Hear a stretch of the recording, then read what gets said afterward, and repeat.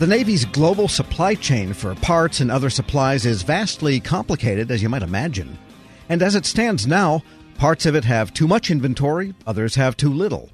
To help balance things, the Naval Supply Systems Command is turning to a private sector concept called an Integrated Supply Chain Control Tower. It uses the Navy's data warehouses, plus machine learning, to build better forecasts of what's needed, when and where. Kurt Wendelken is the vice commander of NAVSUP.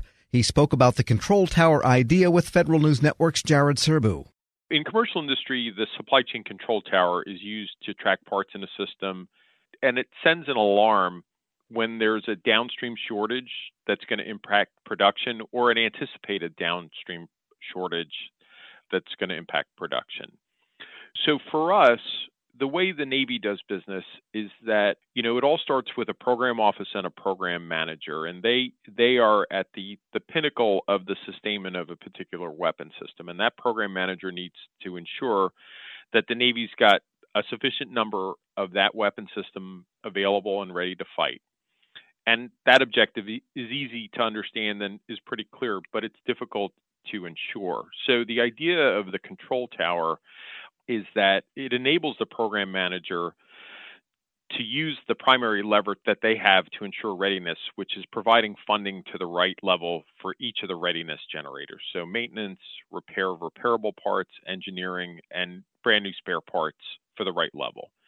But it's kind of unclear what the right level is. There's a real integration effect that is needed, and there's also a delay with these different kinds of inputs where they're not always available as quickly as someone might need them.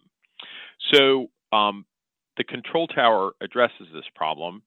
The control tower is a visibility and simulation tool, and it gives that program manager visibility into the flow of parts and repairs throughout the system that contribute to the readiness of that weapon system.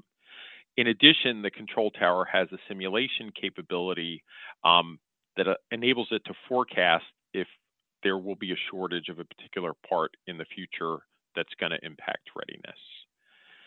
So simulation isn't really something new. Simulation is something that NAVSUP has done, I would say, 40 years maybe. So simulation has been a key part of how we've forecasted what parts are needed and when. But the new innovation of the control tower is the simulation combined with a new degree of integration across a wide set of data to give program managers a new level of insight. And so an analogy that I think is useful is the one of a convenience store. A retailer at a convenience store sends an order to a distributor, and that distributor sends the order to a factory. The store owner, the distributor, and the factory are all each independently making their own forecasts based on their history of orders and trends of new orders. But when demand goes up or down, it can cause a problem because of the lag time it takes the store owner's order to reach the factory, and then for that order to come back to the retail store. The store owner or distributor usually ends up with too much or too little of what they need on their store shelves. And so it also makes that store owner either to dramatically over or under order to get rid of inventory to make up for the gap. And that's exactly the problem with our supply chain, except it's much more complex. Our sustainment chain for a weapon system has many parts of our supply chain making forecasts based on historical demand. And in some places, we have too much inventory, and in other places, we may not have enough inventory. So using the control tower, we've done two things to address this problem. We're integrating data from each of the different parts of the supply chain and putting those into a single simulation instead of the individual simulations that we used to do or others would do on our behalf.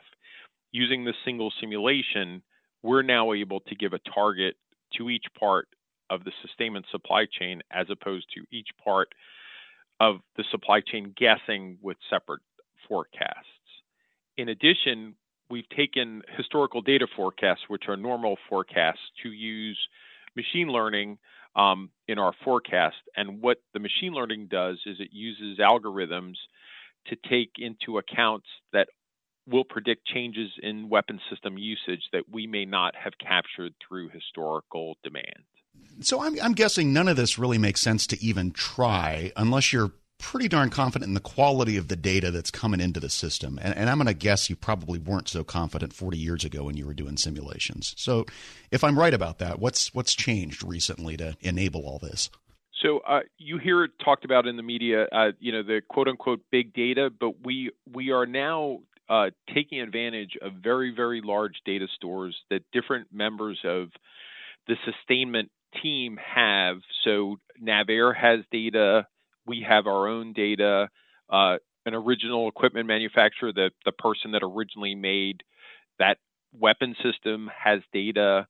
The people that are repairing weapon systems, both in the Navy and outside of the Navy, they have all that data. And then using very, very large data stores that are able to very rapidly process those, we're able to take all that data together and then use it to make these predictions, even where there are cases where the data quality may not be perfect. Because you have so much data, you're able to kind of smooth the impact that those errors would have had in the past.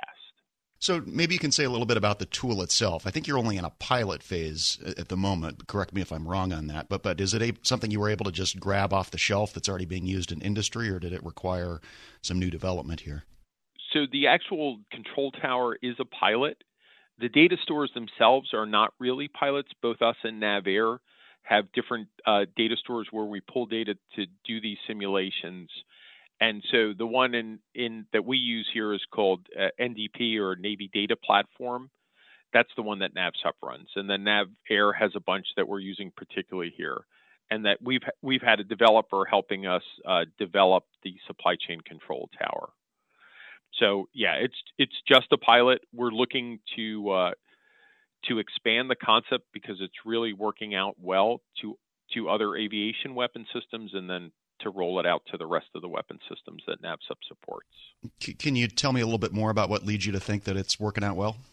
So we've had examples where it's worked, and particularly was with the F-18 Super Hornet initiative. So Navy, along with the rest of DoD, received guidance from the Secretary of Defense that we were to achieve 80% readiness on our aviation weapons systems. For F-18 Hornets, that was manifested in what we refer to as 341. So 341 Super Hornets was the target that we were set. So we built that first control tower for the Super Hornets, and in creating that control tower, we're already seeing how to close the gaps that show up in the example that we gave previously.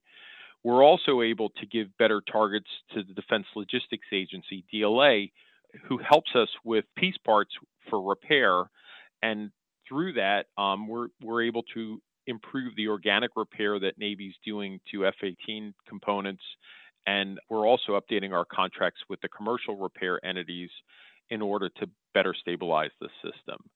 The F-18 control tower that we've piloted, we're starting to turn that to other weapon systems, and we suspect we will also be able to do similar things with them that we've done with the F-18. Just to clarify on something, is this, I mean, are there going to be distinct control towers for every system, or is there one that covers the entire enterprise? So I think eventually we will get to the place where we have a single control tower that has all the weapon systems together in one place. Right now we just have the one, and as we expand, we're going to build on that.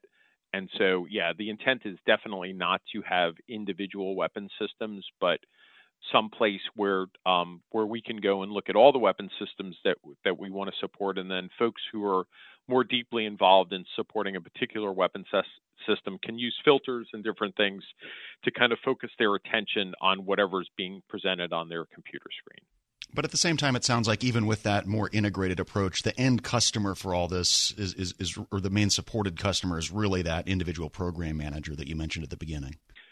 So it's the program manager, but ultimately it's the fleet. You know, we are part of the program manager's team supporting the fleet, but at the end of all this, you know, we want the fleet to have fewer back orders, and we want them to perceive a smoother supply system that's supporting them when they need things to keep their weapon systems up. in the future, we don't want the fleet to even have to deal with the back order in the first place. And I think as this initiative develops, I think we'll get much better at predicting when we are going to have a need, and we'll have that material available to meet the need. Kurt Wendelken is the Vice Commander of Naval Supply Systems Command, speaking with Federal News Network's Jared Serbu. Check out Jared's story at federalnewsnetwork.com. Helping your employees learn new cloud skills helps your business become more agile, more resilient, and more secure. Not helping employees learn new cloud skills causes your business to become less agile, less resilient, less secure, less innovative, less profitable, and, well, ultimately less of a business. Don't become less of a business. Try Pluralsight and get your employees everything they need to learn new cloud skills. Learn more at pluralsight.com/vision. Cough and cold season is here. Introducing Ricola Max Throat Care, Ricola's most powerful drop yet. It's the best of Swiss nature wrapped around a powerful liquid menthol center for maximum relief from your worst cough and sore throat. Maximum nature for maximum relief. Try the new Ricola Max now, available in the cold and cough aisle. Ricola. It's in our nature.